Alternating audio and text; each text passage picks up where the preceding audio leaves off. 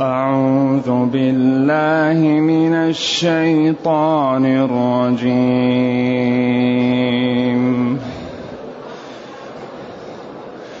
فلما جاءهم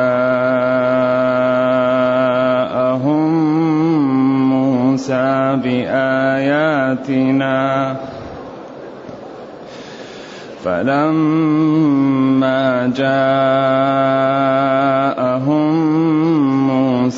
بآياتنا بينات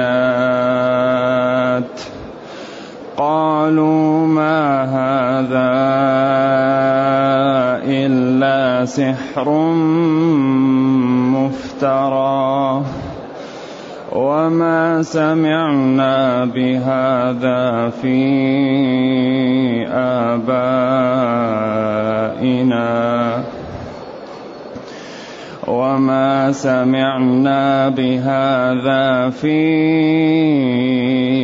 آبائنا الأولين. وقال موسى ربي أعلم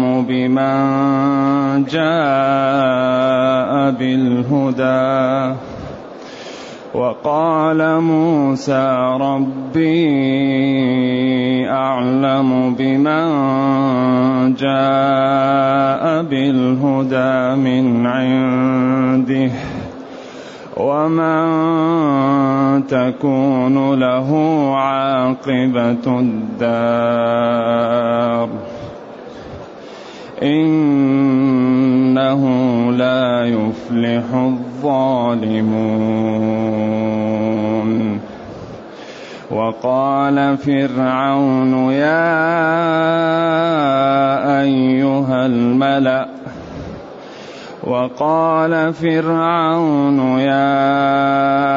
أيها الملأ ما علمت لكم من إله غيري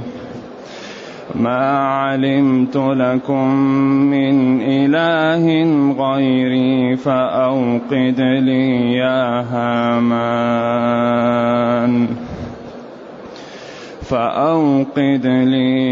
هامان على الطين فاجعل لي صرحا لعلي أطلع إلى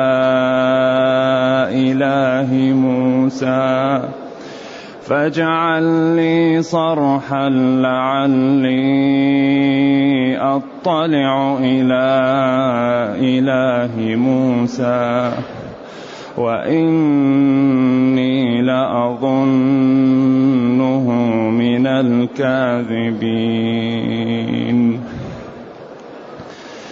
واستكبر هو وجنوده في الأرض بغير الحق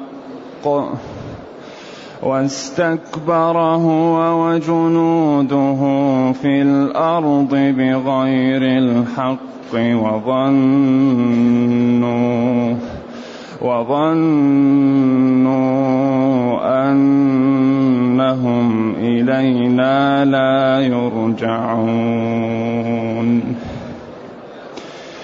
فأخذناه وجنوده فنبذناهم في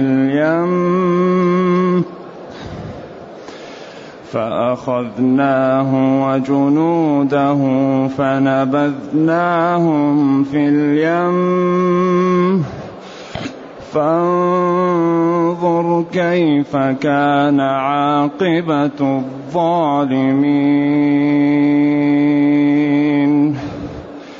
وجعلناهم أئمة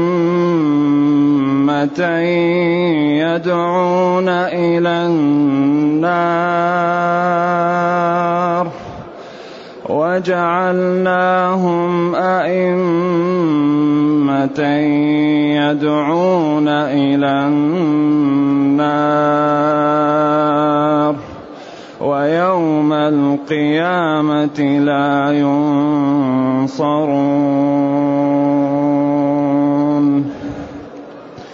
وأتبعناهم في هذه الدنيا لعنة ويوم القيامة وأتبعناهم في هذه الدنيا لعنة ويوم القيامة هم من المقبوحين. الحمد لله الذي أنزل إلينا أشمل كتاب وأرسل إلينا أفضل الرسل وجعلنا خير أمة أخرجت للناس، فله الحمد وله الشكر على هذه النعم العظيمة والآلاء الجسيمة، والصلاة والسلام على خير خلق الله وعلى آله وأصحابه ومن اهتدى بهداه. ما بعد، فإن الله تعالى يبين أنه أعطى موسى آيات بينات، وأن فرعون وقومه لم يقبلها مع وضوحها، وأنهم أخذوا بسبب ذلك. ولقد آتينا موسى، فلما جاءهم موسى بآياتنا بينات قالوا ما هذا إلا سحر مفترى. فلما حين جاءهم نبي الله موسى عليه وعلى نبينا الصلاة والسلام، فلما جاءهم موسى بآياتنا أدلتنا وبراهننا واضحات لا لبس فيها، والكلام هنا لموسى لأنه هو صاحب الرسالة، وهارون هو الذي توسط له وهو معه، ولكن هنا الكلام انصب إلى موسى. ولما جاءهم وحين جاءهم موسى عليه وعلى نبينا بآيات بأدلة واضحات لا لبس فيها قالوا ما هذا إلا سحر مفترى، إلا سحر مكذوب، أيضا سحر مفترى، وما سمعنا بهذا في آبائنا الأولين، ولم نسمع بهذا الذي جاءنا به من أننا نعبد الله وحده ونترك ما كان عليه آباؤنا ونقيم الدين ونترك ما نحن فيه من الظلم ومن الاضطهاد، وما سمعنا بهذا في آبائنا الأولين. ما سمعنا بهذا الذي جاءنا به في ما كان يقص علينا من أخبار آبائنا الأولين. هنا موسى ترفع عنهم وطوى القضية ولم يتنازل معهم، يقول لهم أنتم كذبة وفجرة، والسحر أنتم الذين تعملونه وتعلمونه، أما هذا وحي ودين. طوى القضية وقال موسى ربي أعلم بمن جاء بالهدى من عنده ومن تكون له عاقبة الدار إنه لا يفلح الظالمون. كلام في غاية الإيجاز والجمال والحسن والإقناع لمن تأمل. هم قالوا هذا ما رأيناه، هذا كلام ما هو صح وهذا سحر. قال موسى ربي أعلم بمن جاء بالهدى من عنده ومن تكون له عاقبة الدار.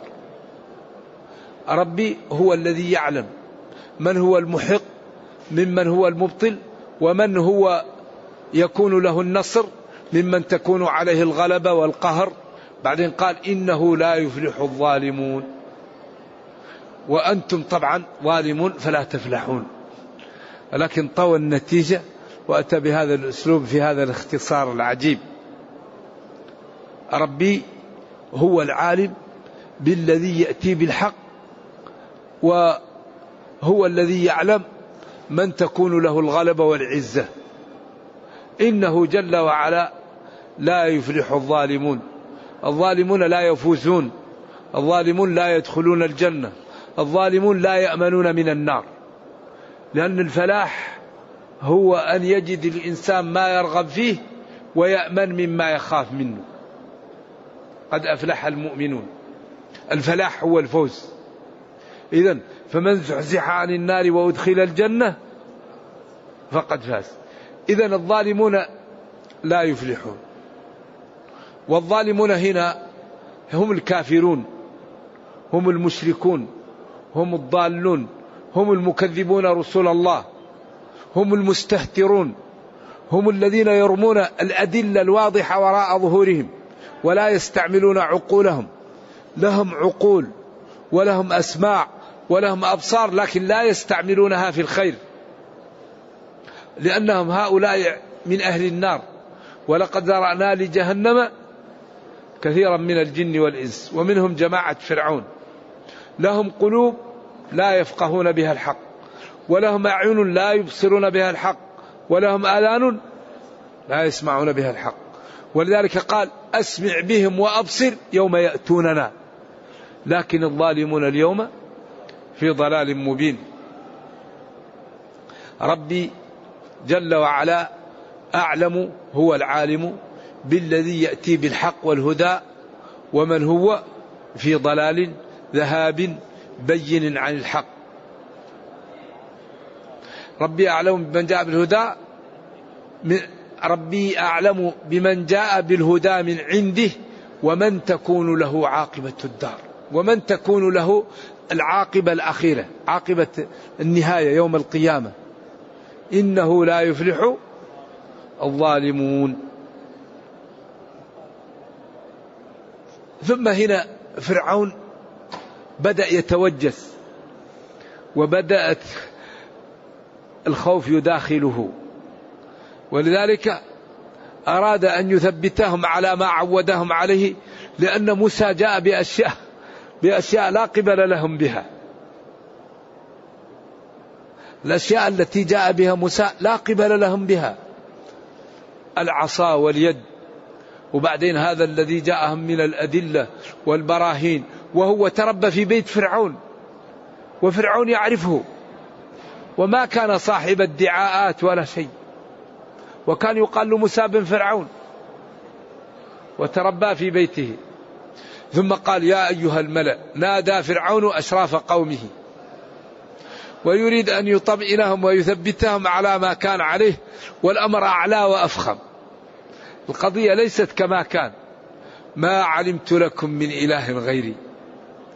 هو هنا يريد أن يثبتهم على هذا المبدأ الذي قال الله استخف قومه فأطاعوه. ما علمت، لم أعلكم من إله، أي إلها من مؤكدة للنفي، ما علمت لكم إلها غيري، من إله غيري، فمن مؤكدة. ولكن أوقد لي يا هامان على الطين حتى أجعله آجر مطبوخ فيكون قوي، وأعمل صرح قصر طويل طويل لعلي أطلع عليه نشوف هل فيه إله لموسى. وهذا غاية من السخف ومن احتقاره لقومه. يقال عمل صرح وطلع عليه وأخذ رمح ورماه وجاءه فيه دم وقال ها أنا قتلت رب موسى، وكل هذا يقال من الاستدراج.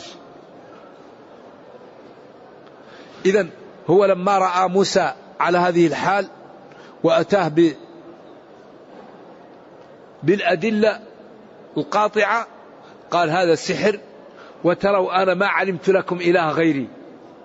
هذا الذي جاء به موسى عين السحر، ولم نعرفه نحن ولا آباؤنا، ولكن أنا ربكم ما علمت لكم من إله غيري. وهو يقينا يعلم أنه ليس برب، ولذلك قال الله تعالى فاستخف قومه فأطاعوه. وكان موقن أن موسى رسول، ولكن محبة الشهوة والملك والمحمدة هي التي حالت بينه وبين أن يتبع موسى، بدليل أنه لما تحقق الهلاك رجع، لأنه لو لم يكن متحقق لذلك ما قال عند غرقه آمنت، قال آمنت أنه لا إله إلا الذي آمنت به بنو إسرائيل وأنا من المسلمين. يقال إن الملك أخذ تراب من البحر ورماها في حلقه حتى لا يكمل، وربه أجابه بقوله الآن الآن وقد عصيت قبل وكنت من المفسدين فلا تقبل. وليست التوبة للذين يعملون السيئات حتى إذا حضر أحدهم الموت قال إني تبت الآن. لا، الذي يريد أن يتوب ما زالت فيه فسحة. أما الغرغرة خلاص هذه ما هي توبة. لا بد الإنسان يتوب وباقي في العمر فسحة. ولا الذين يموتون وهم كفار، ولا إذا طلعت الشمس من مغربها. في هذه الأوقات لا تقبل التوبة. إذن قال ما علمت لكم من إله غيري، لا إله لكم غيري، ولكن سأبحث. هذا موسى ليدعي الرب، هل نجد له رب؟ فأوقد لي يا هامان على الطين، وبعدين طبخ الطين وأصبح قوي وعمل صرح طويل، وأخذ سهم ورماه وقال وجاءه دم فيه وقال ها أنا قتلت رب موسى، لعلي أطلع إلى إله موسى وإني لأظنه من جملة الكاذبين. أعتقد أنه كاذب، ولكن هو الكاذب. واستكبر فرعون، هو تأكيد، وجنوده أتباعه في الأرض بغير الحق، استكبروا من غير شيء يكبرهم، لأنهم خلق لله عاجزون لا يقدرون على شيء، وظنوا أنهم واعتقدوا أنهم إلينا لا يرجعون. مبني للمجهول ومبني للمعلوم، وكل قراءة سبعية، أي لا يرجعونهم أو لا يرجعون، يرجعهم الله ويبعثهم. أنهم إلينا لا يرجعون فنحاسبهم، أو لا يرجعون يبعثون فنجازيهم على أعمالهم. وظنوا أن القضية هكذا، ولكن هذه الدنيا وراءها موت وحياة وفوز وخسارة، ووراءها أمور لا يعلمها إلا الله. ولذلك من لم يعد منزله قبل أن يموت فلا منزل له. لا بد أن نعد منازلنا ونحن في الدنيا. الذي لا يعد منزله الآن يوم القيامة لا منزل له. منازلنا نعدها بماذا؟ بطاعة الله، بامتثال الأوامر، باجتناب النواهي، بالصلاة، بالصوم، بالاستغفار، بمساعدة الأيتام، بغض البصر وكف اللسان، وعدم النميمة وعدم الغيبة وعدم التجسس وعدم السخرية، بالعمل. هؤلاء الذين يظنون أنهم لا يرجعون، فإذا رجعوا يندمون. لذلك لا بد للإنسان أن يعد العدة قبل أن يفوت الأوان عليه. المفلسون يوم القيامة الواحد يتمنى يرجع للدنيا. لذلك هذه الدنيا، هذه الدار دار زرع، القيامة نتائج، أما الدنيا الآن زرع. فالذي يزرع الخير يحصد الخير، والذي يزرع الشر يحصد الشر. لذلك لماذا القرآن دائما يكرر لنا يكرر. لا يمكن تقرأ صفحة صفحتين إلا وجدت شريحة استقامت ونجت، وشريحة انحرفت فهلكت. صفات الشريحة الناجية، صفات الشريحة الهالكة، أسباب النجاة، أسباب الهلاك، جهنم، الجنة، العز، الذلة، الفوز، الخسارة، حتى يبقى الإنسان على بصيرة ويتنبه قبل أن يفوت الأوان عليه. وظن هؤلاء فرعون وجنوده أنهم إلى الله لا يرجعون، لا يعودون، أو لا يرجعون، لا يبعثون. لذلك من أكبر أسباب العمل تخويف الله من يوم القيامة. القرآن يكثر فيه التخويف من يوم القيامة. يا أيها الناس اتقوا ربكم إن زلزلة الساعة شيء عظيم، يوم يفر المرء من أخيه وأمه وأبيه وصاحبته وبنيه وفصيلته التي تأويه ومن في الأرض جميعا ثم ينجيه. كلا ما وراءه إلا النار أو الأعمال الصالحة. يوم ترونها القيامة تذهل كل مرضعة عما أرضعت وتضع كل ذات حمل حملها لو كانت حامل وترى الناس سكارى من شدة الهول وما هم بسكارى ولكن الموقف خطير وعذاب الله شديد. كان مقداره 50,000 سنة. يخوف من هذا اليوم. إذن هؤلاء يظنوا أنه لا رجع ولا يوم يجازوا فيه. فأخذناه وجنوده فنبذناهم فطرحناهم ورميناهم في اليم في البحر فانظر كيف كان عاقبة الظالمين. هنا طوى النتيجة. هناك ضرب بعصاه فانفلق البحر فخرجت بنو إسرائيل ودخل القبط فلما تكاملت بنو إسرائيل في الخروج وتكامل جيش القبط في البحر طبق عليهم وقال له فاليوم ننجيك ببدنك نجعلك على نجوى ونرفعك لتكون لمن خلفك آية. قال العلماء لمن خلفك هذا قد يفهم منه التحريض، كل من يأتي خلفك آية، من صيغ العموم، وهذا من إعجاز القرآن. كل من يأتي خلفك آية. ولذلك هذا الذي كان يعالج المومياء اكتشف أنه مات غريق، فقالوا له هذا في القرآن. قال أنا اكتشفت أن هذه المومياء ماتت بالغرق. قال هذا في القرآن. فانظر كيف كان عاقبة الظالمين. نتيجة وعاقبة الذين يضعون الأمور في غير موضعها، لأن الظلم وضع الشيء في غير موضعه، وأكبره جعل العبادة في غير الله، هذا الظلم الشنيع. إذن فرميناه وجنوده في البحر. ولذلك انظر نتيجة فعلنا بالظالمين. فمن كان ظالما فليبادر بالتوبة ويترك الظلم. الظلم ظلمات يوم القيامة. الذي يظلم الناس يجعل للناس سبيل عليه، تدعو عليه، تستجاب الدعوة فيهلك. ولذلك من يريد النجاة يترك ظلم بني آدم. الكافر إذا ظلم ودعا يستجاب له، واتقوا دعوة المظلوم. فالمسلم لا يظلم، لأنه إذا ظلم جعل للناس عليه سبيل، جعل نفسه في خطر، جعل حياته في خطر، جعل ماله في خطر، جعل صحته في خطر، جعل ولده في خطر، جعل سمعته في خطر. إني حرمت الظلم على نفسي وجعلته بينكم محرما فلا تظالموا.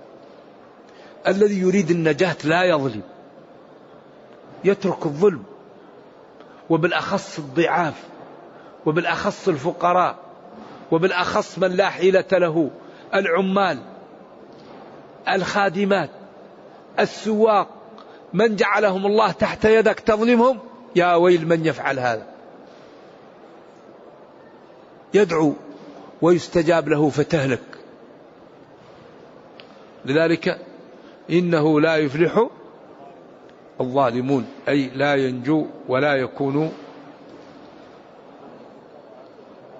فانظر كيف كان نتيجة عاقبة الظالمين. وجعلناهم فرعون وجنوده ومن كان على شكلة أئمة قادة في السوء. أعوذ بالله. إذن في قادة في الخير، وفي قادة في السوء، وفي سلف في الخير، وفي سلف في الشر، وفي خلف في الخير، وفي خلف في الشر. جعلناهم أئمة، جمع إمام، يدعون إلى النار، أعوذ بالله، يدعون إلى جهنم، يدعون إلى الكفر، يدعون إلى الضلال، يدعون لقطع الرحم، يدعون للإجرام. ولذلك ماذا نتيجة الذي يفعلون؟ النار يعرضون عليها غدوا وعشيا ويوم تقوم الساعة أدخلوا آل فرعون أشد العذاب. لما كانوا أئمة في الضلال النار في البرزخ يعرضون عليها غدوا وعشيا، ويوم القيامة أدخلوا آل فرعون أشد العذاب. هذه نتيجة القدوة والأئمة في الضلال، كل شيء بثمنه. ولذلك ربنا أكثر في القرآن من البيع. من الذي يقرض الله قرضا حسنا إن الله اشترى فاستبشروا ببيعكم أوفوا بعهدي أوفي بعهدكم إن الله لا يظلم الناس شيئا ولكن الناس أنفسهم يظلمون فيضاعفه له أضعافا كثيرة. إذن هؤلاء الذين كانوا أئمة في الضلال وكانوا أئمة في السوء يدعون إلى النار ويوم القيامة لا ينصرون. هذا الكلام في غاية من الإيجاز والبلاغة. جعلناهم أئمة قادة إليش؟ إلى جهنم. إذن العاقل يكون قيادي إليش؟ إلى الجنة، إلى الفضائل، إلى الخير، إلى تربية الأيتام، إلى مساعدة الرميلة، إلى إصلاح ذات البين، إلى العفة، إلى حفظ المتون، إلى إكرام الجار، إلى الإيثار.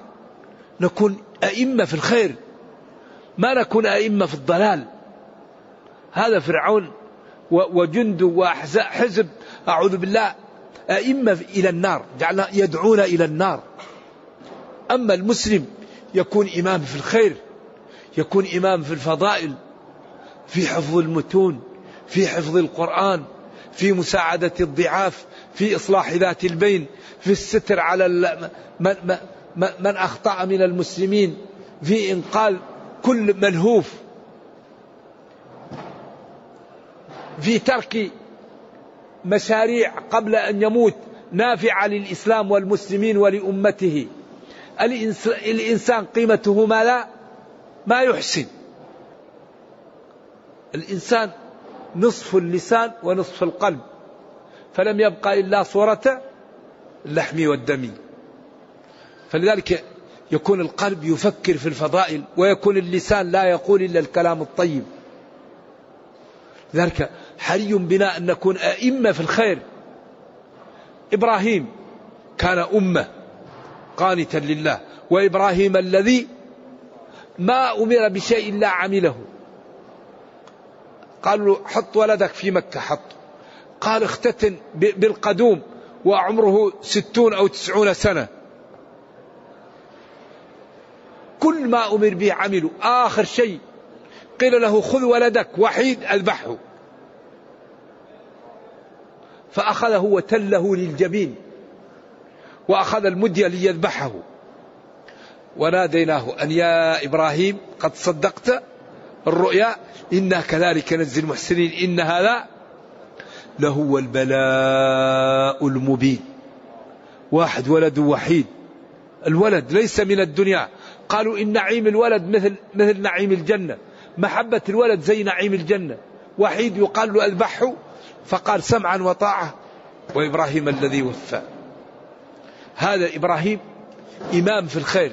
نبينا صلى الله عليه وسلم كان قدوة في كل خير، لا يغضب لنفسه، لا ينتقم، لا يكافئ السوء بالسوء، لا يعطى ويقول لا، رحيم بالمؤمنين، كريم، شجاع، جميل، تقي، سخي، نقي.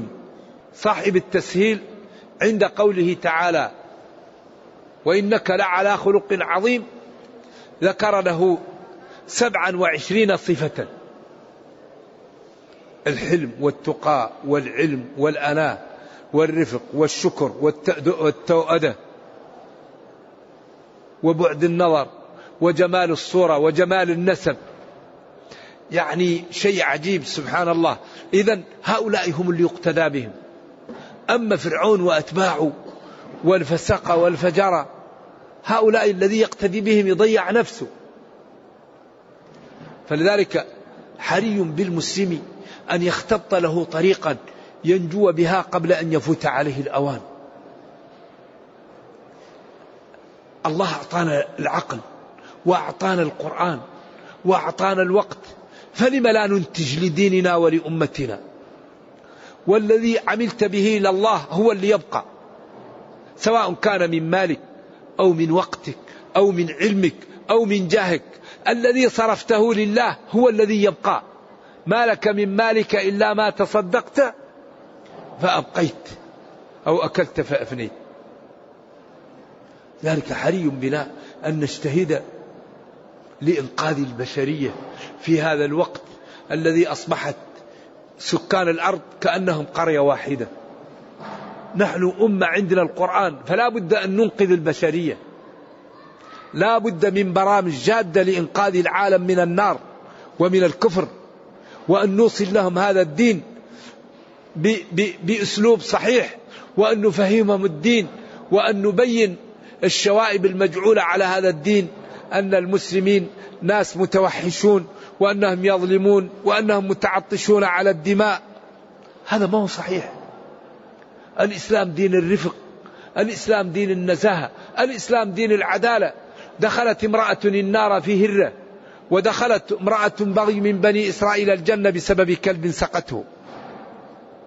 إذن حقوق الحيوان وحقوق الإنسان وحقوق كل كبد رطب سبق لها الإسلام، كل المنظمات وكل الدول. لكن نحن حري بنا أن نفهم العالم جمال هذا الدين، وأن نجلي الغبار ونجلي التشوهات التي وضعها أعداء الإسلام على هذا الدين. لا بد لنا من برامج جادة لإنقاذ العالم من الكفر. الله أعطانا القرآن، فحري بنا أن نفهمه للبشرية وأن ننقذ العالم من النار. يقول جل وعلا: وجعلناهم أئمة يدعون إلى النار، فرعون وقومه، ويوم القيامة لا ينصرون. لا ناصر لهم ولا مانع لهم من العقوبة، لأن الله تعالى غالب، وأمره إذا أراد شيئا أن يقول له كن فيكون، وقدر عليهم الشقاوة وهيأهم لها، فلا ينصرون ولا يمنعون ولا يساعدون ولا يحفظون ولا ينقذون أبدا ولا يخلصون. وأتبعناهم في هذه الدنيا لعنة، طرد وبعد من رحمة الله، ومن ذلك غرقهم. ويوم القيامة هم من المقبوحين، هم من المنبوذين، المستقذرين، المستبعدين. المقبوح هو الإنسان المكروه، المستقذر، المطرود، المبعد. ولقد آتينا موسى الكتاب من بعد ما أهلكنا القرون الأولى بصائر للناس وهدى ورحمة لعلهم يتذكرون.